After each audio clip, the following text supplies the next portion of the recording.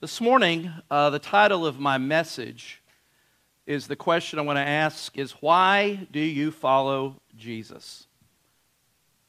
Why do you follow Jesus? Many people come to Christ in hopes that He will make them happy. Now, don't misunderstand me. There's great joy in your sins being forgiven, all right? I'm not talking about the joy that God births. I'm not talking about that. I'm talking about seeing Jesus as a shortcut or as a way to get me out of my bind, my fix, my trouble with my marriage, my kids. And certainly following Christ and the principles of the Word of God certainly give us great truth and wisdom. So again, just kind of hear where I'm going. But it's really more of a superficial type of happiness. Make me happy. And if it doesn't make me happy, then I'm going to move on to something else. It's very much, the way we look at choosing a restaurant or choosing a car or a spouse or something is, how is it going to benefit me? How is it going to bless me? Is it going to make me happy? Is it going to fulfill what my needs are? And so they come and they make a profession of faith in Jesus, to follow Jesus. And maybe it's, very sincere in what they do at the moment. But because they are not really making a commitment to Jesus, but more of what they perceive that Jesus can give them, how Jesus is going to fix this, how Jesus, maybe they're responding to maybe a certain type of promise given to them by the speaker or the book or whatever it is, that if you give your heart to Jesus, He'll fill and meet every whim and need of your life. You'll never have trouble. You'll never have a trial. You'll never have a test. You'll never have a heartache. Everything is just going to be streets of gold in this life. I don't know about you, but I've found that isn't necessarily the case. Now, certainly, committing your life to Jesus, there is great joy. But the kind of joy and happiness that we're going to see in John chapter 6 is not a joy that comes from following Jesus for who He is, but for what He will give me or what He can do to my life.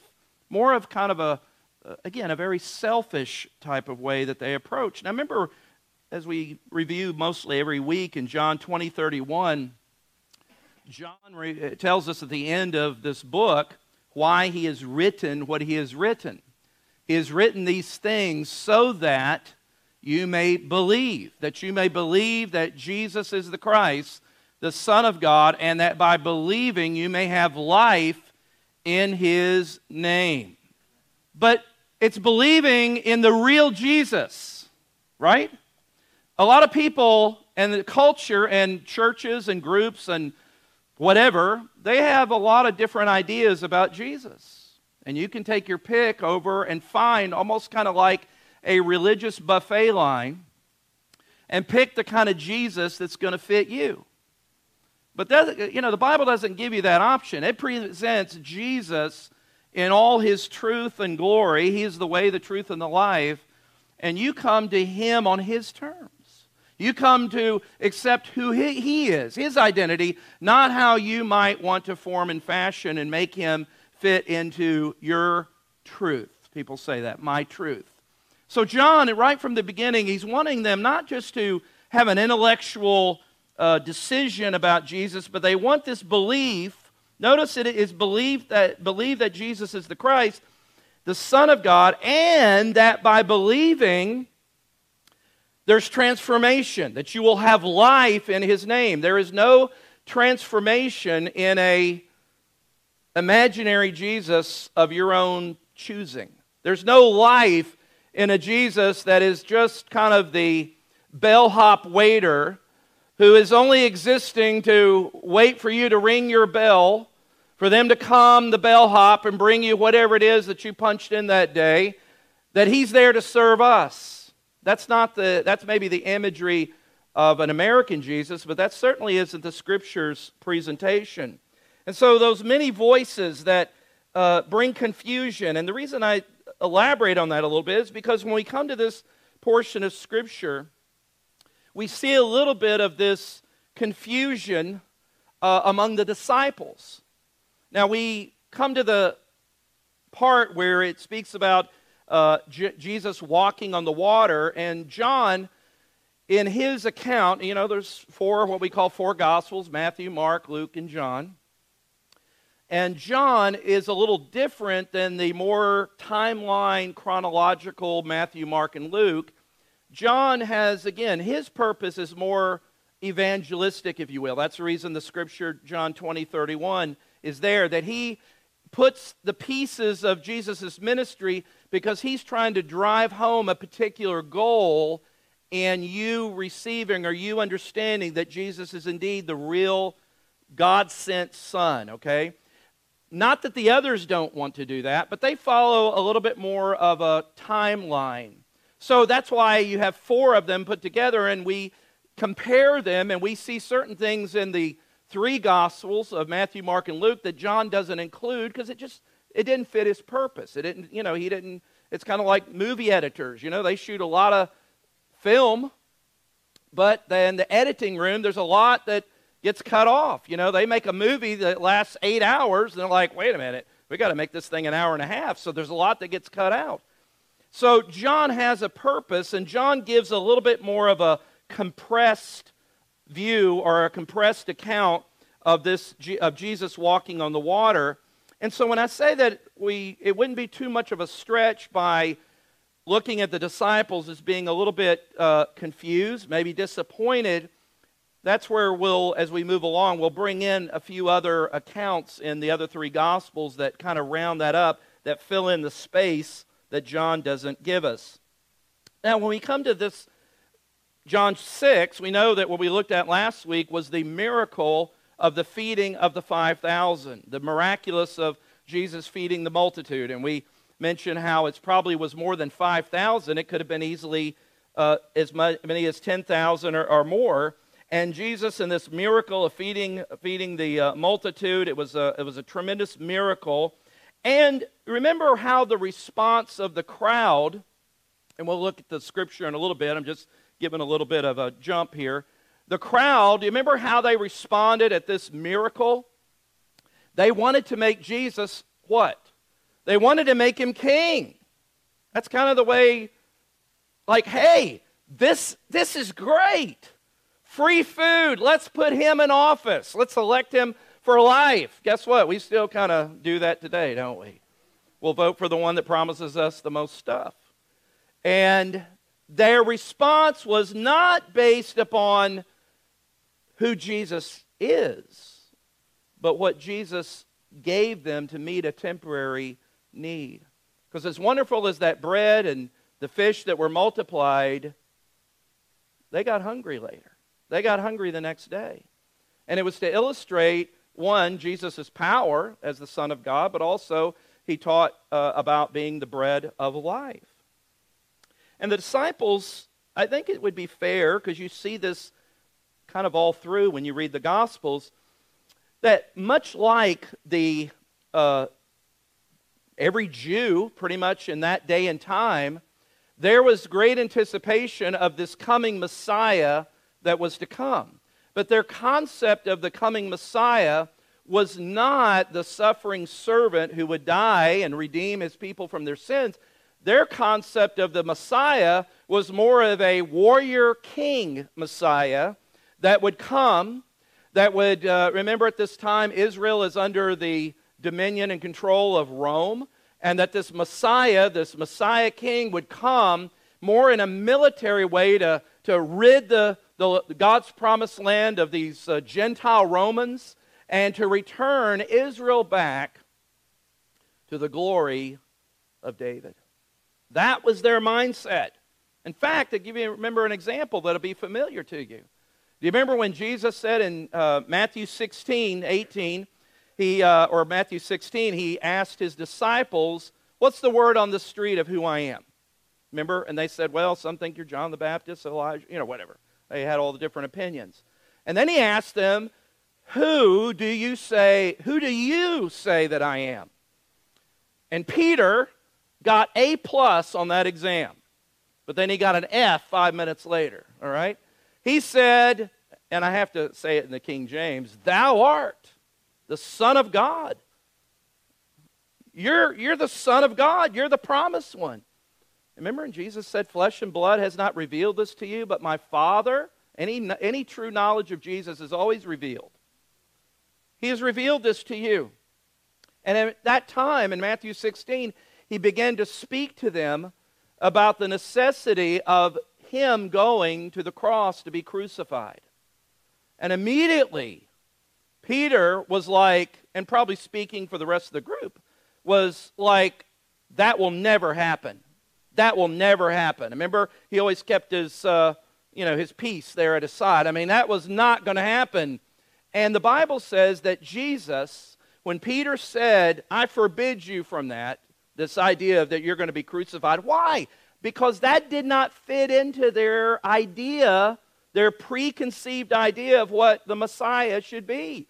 Messiah being killed? No. He's going to go in there and throw these bums out and reestablish the glory of Israel. What are you talking about, dying?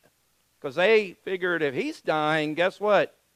They're dying. They're not going to have anything to do with that. And Jesus, remember, he rebuked Peter and said, get behind me, Satan, because you're not mindful of the things of God. So even the disciples there, and so I think that's why it's fair to say that even here, that they had a little bit of confusion, because going back to John 6, with this mindset, just to show you how embedded this mindset was, do you remember in Acts chapter 1, I think maybe verse 6, Jesus is resurrected. He's with his disciples before he ascends into heaven. And what is the burning question that they want to ask him?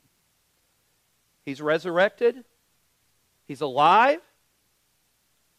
They say, Jesus, is it now at this time you're going to restore the kingdom to Israel? After all that's gone on, that's still the way they see of this Messiah. That was so embedded in their theological understanding. But here's the thing. It was wrong.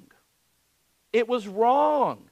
Wrong misconceptions about who Jesus is. And so this morning I want you to look at with a couple of things here. Notice in our passage, we'll look briefly at, notice number one, selfish motivations for following Jesus. If you have your listener's guide, I encourage you to use that, be an engaged listener. That's why we put it in there. And something we started doing, I know, so we cut down on everybody taking a bulletin. There's extra outlines that will always be back at the table, so you can take an outline. You don't have to take a bulletin if you just take one per couple, but however you do it, that's okay. We can afford it.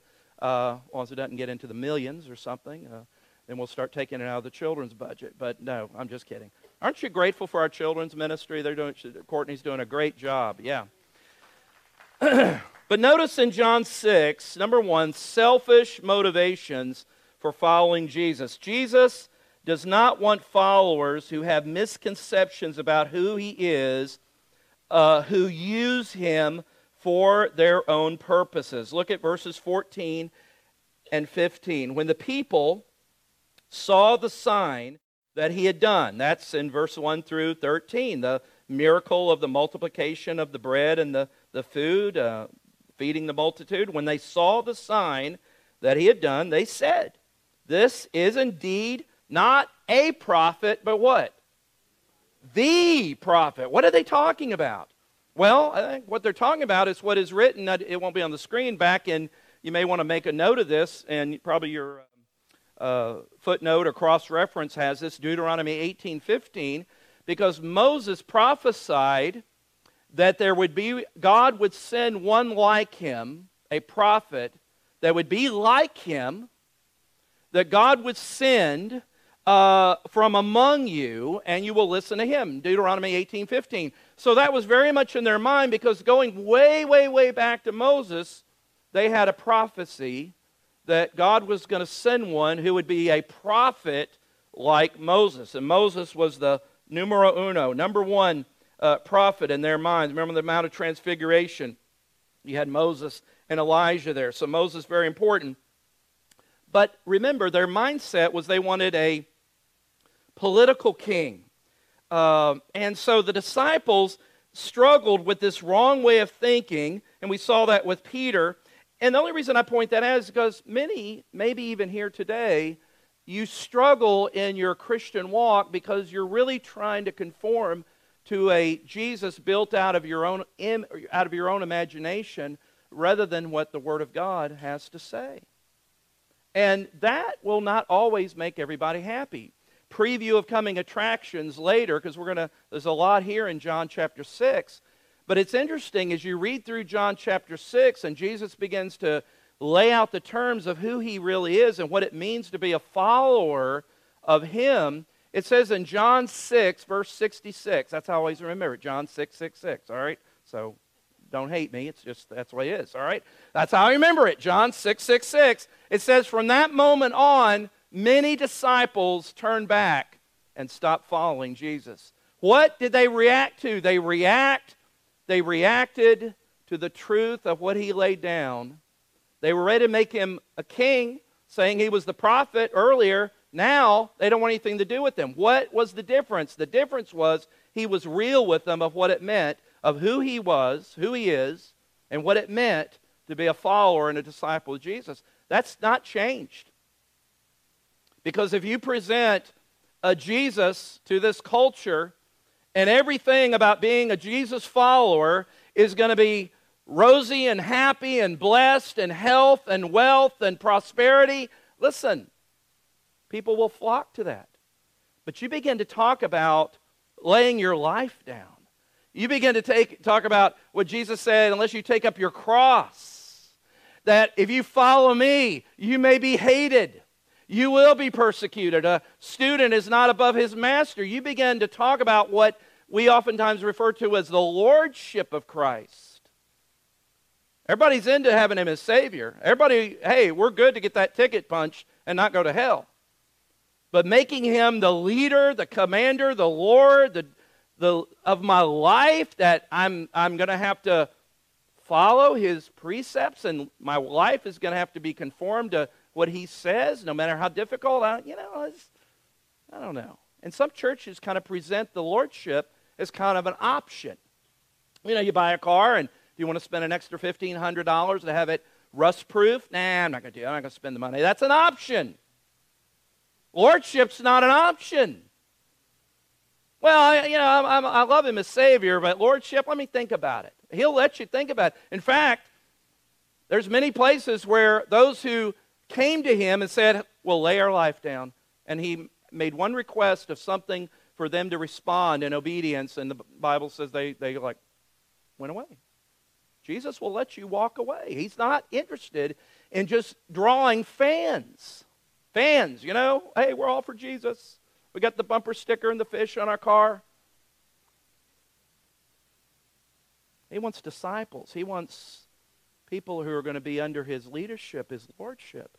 And so the struggle that we see here that was a part of these followers at this time, and we kind of alluded to where this is going, but I want you to notice, secondly, not only the selfish motivations, or the selfish motivations, do I have misconceptions? No, yeah.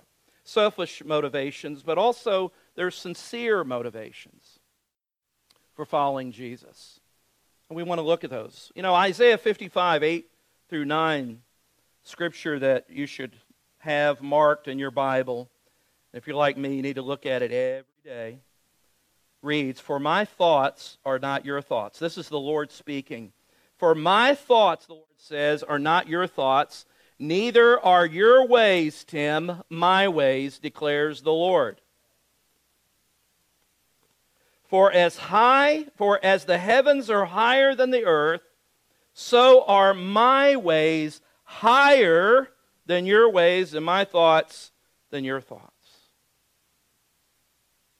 So, Lord, help me to get in alignment, calibrate myself into your ways and your thoughts. Help me of why am I a follower of Jesus. Help me to get in sync, if you will, to your purposes and your ways. And one of the tests that oftentimes is revealing in my own life, and maybe this is true in your life, of whether that's working or happening in my life, is to the level that I'm thanking Him versus I'm griping to Him.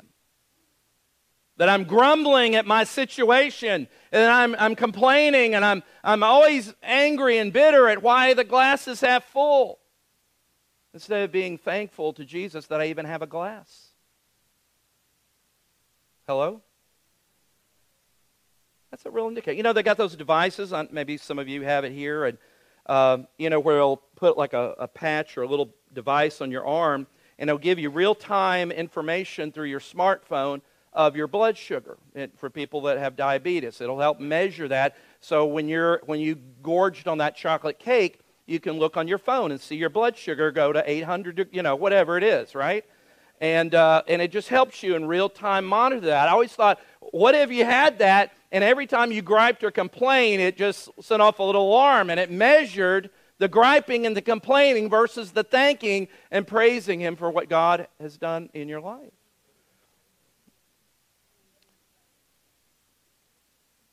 Biblical Christianity means that I have and I continue to joyfully, listen to my words carefully, that I joyfully surrender to Him as Lord and that I'm His servant. Let's go back to John. I'm going to, just for context, I'm going to read verses 14 and 15 again and read through verse 21. When the people saw the sign that He had done, they said, "This is indeed the prophet who has come into the world." Perceiving then that they were about to come and take Him by force to make Him king, the Bible says Jesus withdrew again to the mountain by Himself. And now again, I'm reading a little bit in here, but I don't think it's inconsistent.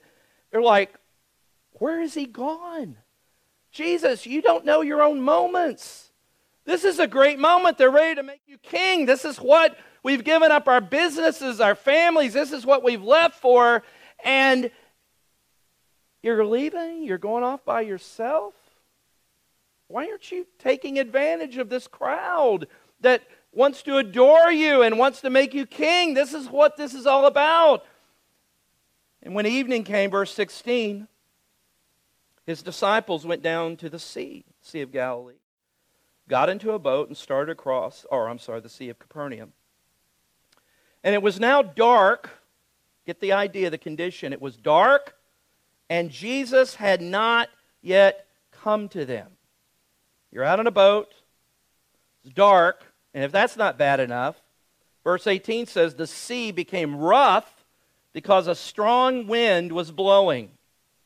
And when they rowed about 3 or 4 miles, that's a lot of rowing. About 3 or 4 feet for me. They rowed about 3 or 4 miles, dark, storm, exhausted, weary. They saw Jesus walking on the sea, coming near the boat, and they were frightened. But He said to them, "It is I. Do not be afraid." Then they were glad to take Him into the boat. And immediately the boat was at the land to which they were going. Just briefly this morning, the time we have before we partake of the Lord's table at the close this morning, I want you to notice with me five ways that will help us as followers to evaluate why do we follow Jesus. And the way that we truly follow Jesus is not only knowing who He is, but growing into who He is. And I want you to notice 5 ways that are there in your handout for you to follow. Number 1, we grow to know. These are all growing to know and trust Jesus. We grow to know and trust Jesus' person. His person through the trials that He puts us through. We grow to know and trust Jesus' person through the trials that He puts us through. John tells us that Jesus withdrew to the mountain by Himself to be alone. The disciples got into the boat and started to cross the sea without Him. And John adds this statement there in verse 17. It had already become dark, and Jesus had not yet come to them. They're like, wait a minute. They're already a little confused, maybe a little frustrated, and they're like, great. Now we're going to die.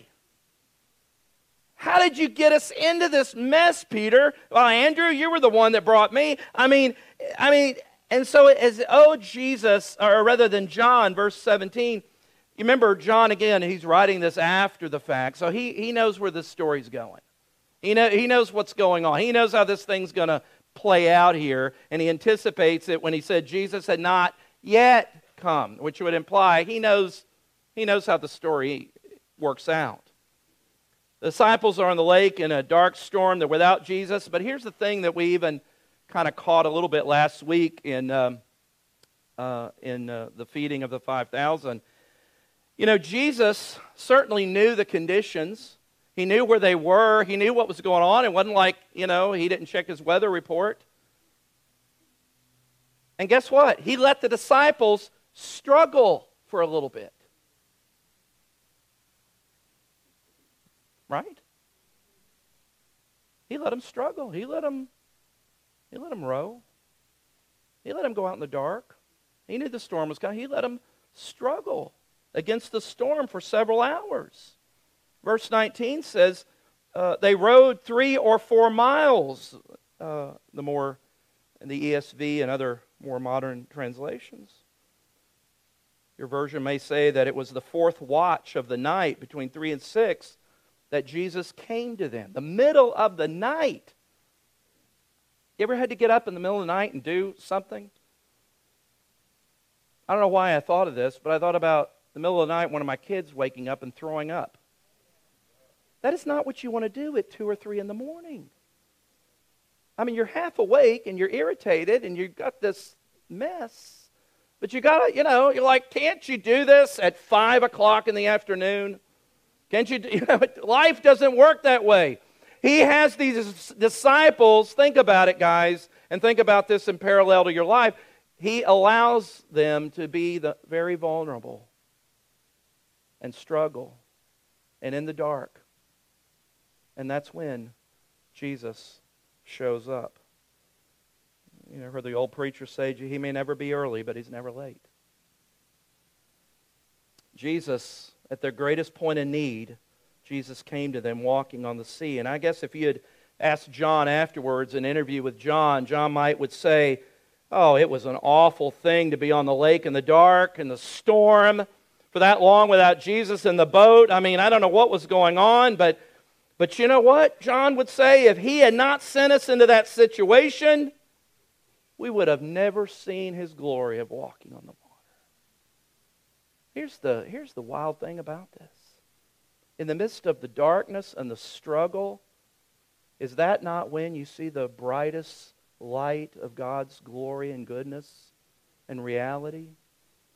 You know, if you were to go to the jeweler and want to buy a diamond or whatever, you notice they put down that black felt cloth and put the diamonds.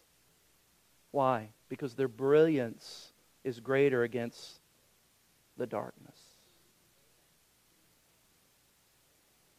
Hebrews 12:11 says no discipline is enjoyable while it's happening. You could put trial. It's painful. But afterward, aren't you glad there's an afterward?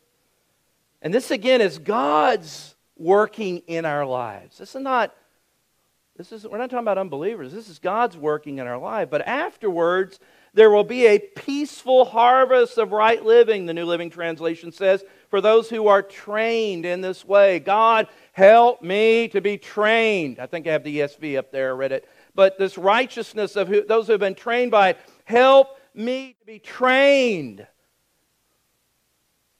In the moments in the dark, in the boat, by myself, when I feel like nothing, I need you in the boat, but I feel like you've abandoned me. But he says, I'll never leave you, I'll never forsake you. He hasn't abandoned you. He knows right where those guys are.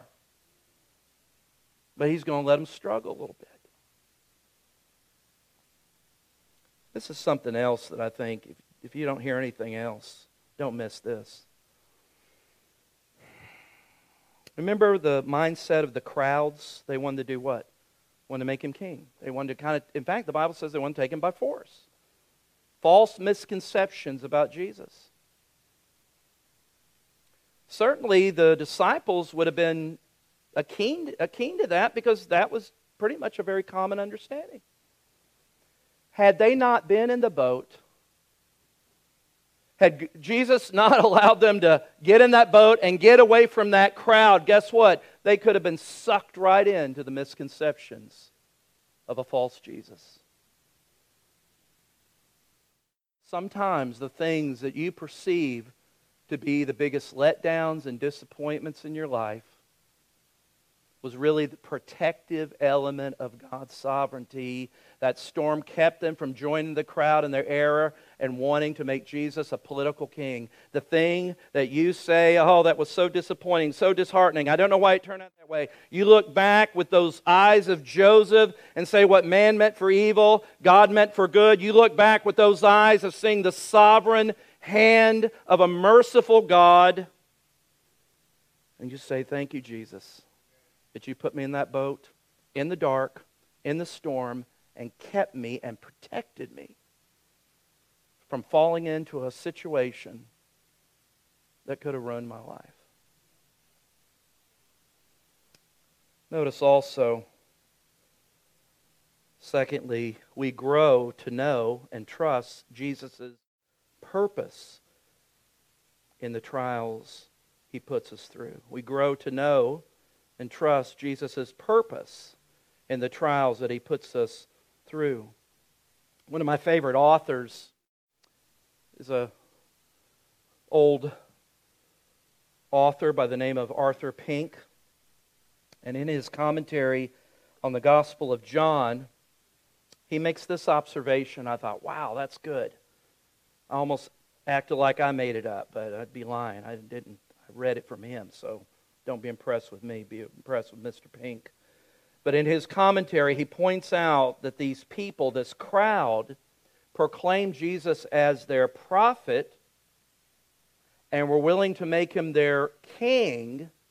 But the Bible tells us that there's three offices the Messiah fulfilled: prophet, king, and priest. What does a priest do? A priest is the one, and Jesus fulfilling that office. In the Old Testament, the priest could only offer a sacrifice of an animal or whatever. He was only a picture of the future high priest of Jesus. But the new covenant, as the writer of Hebrews shows us, is that Jesus is not offering a sacrifice outside of Himself. He is the sacrifice. He is our high priest. And so, prophet and king, yay! Sacrifice for sin, nah. Not ready to accept Christ as my propitiation, my sacrifice. Not by works that I bring, but to Christ alone I cling. That He is the offering. He is the one who gave His life. And so the reminder is that His purpose, and this kind of pushes against this sense of this me, myself, and I theology, is, guess what? It's not all about you and me. It's about what will glorify God. My life is expendable to glorify and honor Jesus. And so how was Jesus glorified? He was glorified through the darkest tragedy of the cross. That God's magnificence and glory, that He was just and the justifier of sinful men and women, was seen in the cross. His purpose is to have us conformed to His image. Paul would write in Ephesians 1:6, to the praise of His glorious grace. In verse 12 of Ephesians 1, so that we, who were the first to hope in Christ, might be to the praise of His glory. He says in verse 14, who is the guarantee of our inheritance until we acquire possession of it, to the praise of His glory. His purpose, friend, in your life and my life, is for Him, His Son, Jesus Christ, to be glorified in my life. That's His purpose. And you remember the scripture, I don't have it on the screen, but I think it's in Philippians 1:12. Paul's in prison. People are talking bad about him. They're trashing him. Things don't look good. And Paul says, I believe in Philippians 1:12, it might be verse 14, he says, but you know, all this that has happened to me has advanced the gospel. Meaning, my arrest, my prison, all this bad stuff. He says, it really has actually advanced the purposes of God. That's a radical statement. He's saying, all this that has happened to me, jail, arrest, people talking bad about me, friends that have abandoned me, all of this, he says, really, because he has a kingdom mindset, really, all of this is advancing the kingdom of God. So he says, I'm good. I'm good. How do you get there? To know and trust. Growing, knowing, and trusting in Jesus. Look at the third. We grow to know and trust Jesus' providence, His providence in the trials that He puts us through.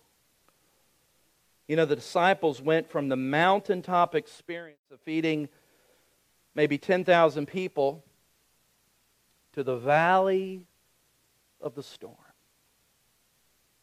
Struggling to cross the sea by themselves without Jesus. And when Jesus told them to get in that boat and go to the other side, Jesus knew. He didn't have to look at the Weather Channel. He knew. He knew what was happening. He knew He was sending him in a storm. In fact, reminder, remember back in verse 6 of chapter 6, when He asked Philip, how are we going to feed all these people? What does the Bible say? It says, He knew. He was just testing Philip. He knew. You don't ever give, Jesus never learns anything. God never learns anything. He knows all. He knows everything. He knows what's going to happen tomorrow and down this next week and next month, next year. He knows all about you. It may have caught you and me by surprise, but guess what? He never said, oops. God never said, oh my goodness, I never thought of that. No surprises. He knew. And Mark, we're going to call in a lifeline, Mark 6:48, to fill in a little. This is the same account, but Mark and Matthew give us some information that John doesn't include. Look at Mark 6:48. He saw, this is Jesus, Jesus saw, seeing them struggling on this, in the boat, on the water, He saw, now it's maybe 3 or 4 miles from where Jesus is. So how did He see? He saw them because of His omniscience, His all-knowing. He's God. He saw that they were in serious trouble. Get the picture here. Rowing hard and struggling against the wind and the waves. You may feel like that's me right now. I'm rowing as hard as I can, and I'm struggling against the wind and the waves. Jesus knew exactly where they were. And it says at about 3 o'clock in the morning, Jesus came toward them, walking on the water. Now, Mark gives us a little detail, and I think it's funny, I don't have it all here, but it says He intended to go past them. I think that's a little humor of Jesus. Can you imagine? They're struggling, yelling, crying, oh Lord, and He just kind of walks by them. Maybe one just saw something out of the corner. I don't know, but it's kind of funny. He's like, it just seemed like He liked messing with them every once in a while, right? He intended to go past them. But I'm glad they saw Him. And you know what? You can be struggling in your boat, rowing hard against the wind, and you can be so in focus on your situation, don't miss Jesus coming by. Don't get so distracted that you're going to miss the Savior. He won't walk by you, but you got to look for Him. Matthew gives us some more information here in Matthew 14. Again, same story, but the other writers fill out some information. Verse 22, immediately after this, Jesus insisted that His disciples get back into the boat and cross the other side. This is a little before this. While He sent the people home. And after sending them home, Jesus went up into the hills by Himself to pray. Night fell while He was there alone. He's praying. Disciples are in the boat. Meanwhile, the disciples, verse 24, were in trouble far away from the land, for a strong wind had risen, and they were fighting heavy waves. Same situation. Matthew just kind of gives a little different details. And so we grow to know and trust Jesus' providence in the trials He puts us through. When we talk about God's providence, listen to me, God's providence means that nothing happens to us apart from His sovereign, loving will. John Piper says this. He says, providence, and I like this, is God's purposeful sovereignty. Its extent reaches down to the flight of electrons and up to the movements of galaxies and into the heart of man. Its nature is wise and just and good. In other words, there is not a speck or a nanospeck of creation that is not outside of the purview or control of God. R.C. Sproul would always say, there is not a renegade atom, atom, running through the universe that is not under God's sovereign control. And if there was, He wouldn't be God. You say, well, I struggle with that. Well, welcome to the club. But I'd rather struggle with that than the idea that there's a God who's always at the mercy of circumstances and doesn't know what's going on. Is that more comforting to you? You like that better? That the devil can always out-check him? Does that help you? It doesn't help me. James Montgomery Boyce, with the Lord now, says providence means that God has not abandoned the world that He created, but rather works within that creation to manage all things according, and he quotes from the Westminster Confession of Faith, according to the immutable, that just means unchanging, counsel of His own will. Don't confuse foreknowledge with providence. Little theology, so stretch your brain just for a moment. It's not just, providence is not synonymous with foreknowledge. Foreknowledge speaks about how God knows everything that's going to happen. It's foreknowledge. It's knowledge in advance. That's true. Providence means that God is orchestrating, designing, managing, moving all things to His purpose. Jesus, God, a very God, is not passively an observer of life. He's moving all things according to His will. Daniel 4:35 reminds us that all the inhabitants of the earth are counted as nothing, and He does according to His will among the hosts of heaven and among the inhabitants of the earth. And none can stay His hand or say to Him, what have you done? Notice the last. Number 4, letter D. We grow to know and trust Jesus' power. We grow to know and trust Jesus' power in the trials He puts us through. This is about growing and knowing the real Jesus in our life. You want a Jesus of your own imagination? He didn't allow these disciples to get sucked in by the imagination of the crowds. And so we grow to know and trust Jesus' power in the trials that He puts us through. It is well with my soul, birthed by a man who lost his wife and children out at sea on a ship that sunk. And as he was on the years later, or later that year, and he was on a ship crossing the Atlantic, he had the captain notify him when they were over the exact spot of where that ship went down with his wife and children. And he penned these words, "It is well with my soul." That's not a giddy, phony, baloney. That's a deep-rooted sense that my joy is anchored in the God who knows the beginning and the end. My joy is anchored in the Alpha and the Omega. That as Job would say, though he slay me, yet, I like the King James, though he slay me, yet will I trust him. You don't get that by reading books about how to make every day a Friday, folks.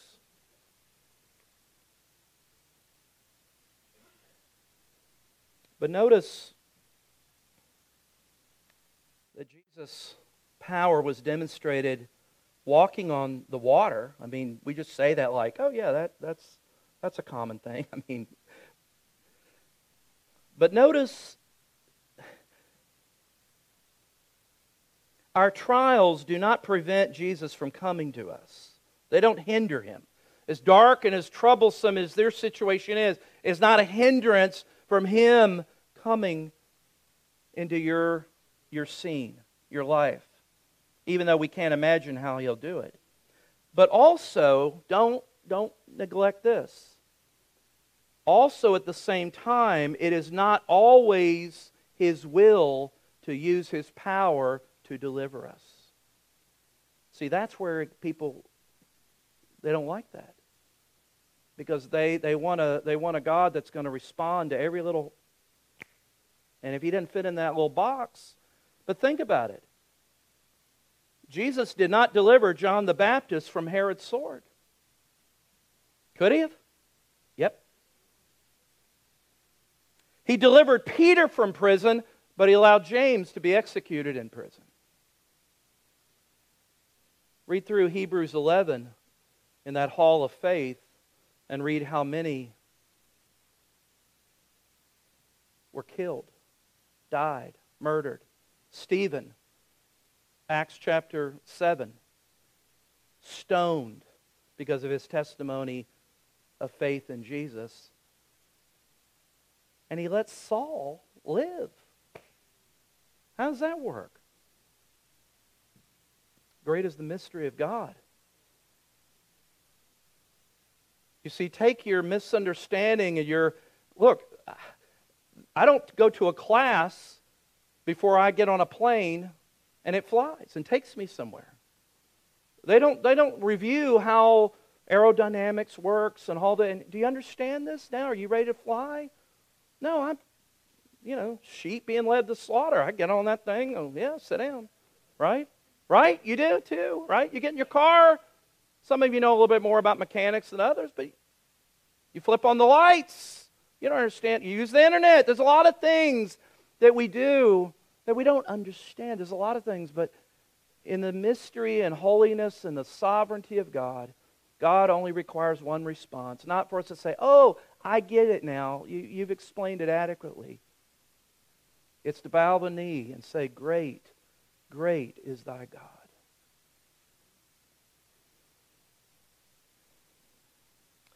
Even though I walk through the valley of the shadow of death. Wait, walk through? That isn't what the preacher told me. I'm supposed to fly over it in faith. No, even though I walk through the valley of the shadow of death, I will not be afraid. Why? Because you're close beside me. You're right there with me. Last, I said that was last, but I lied. Last, E, is we grow to know and trust Jesus' presence. Presence. And that's not Christmas presents. That's presence in the trials he puts us through. John 6:21, I love this, that when he came by, when he came to them in that boat they were struggling with, it says, then they were eager to let him in. Isn't that a great statement? Listen, when you've screwed up and mismanaged your life, and you got to look up to see bottom, my friend, you're eager to let Jesus in. Do you hear what I'm saying? I'm going to say it again. When you've messed up, self-managing your life, your family, your circumstances, you're eager and excited to let Jesus come in. Because you're tired. You're weary. And you know what the problem sometimes is? We're just not that tired. We're going to keep rowing. We're going to keep rowing. By golly, my daddy was a German, and I'm going to row. We don't give in. We don't surrender for nothing. Sorry, Germans. And you know what? He'll walk by and let you keep rowing. He'll walk by and let you just say, hey, man at the pool at the Bethesda, do you want to be well? You want to be well?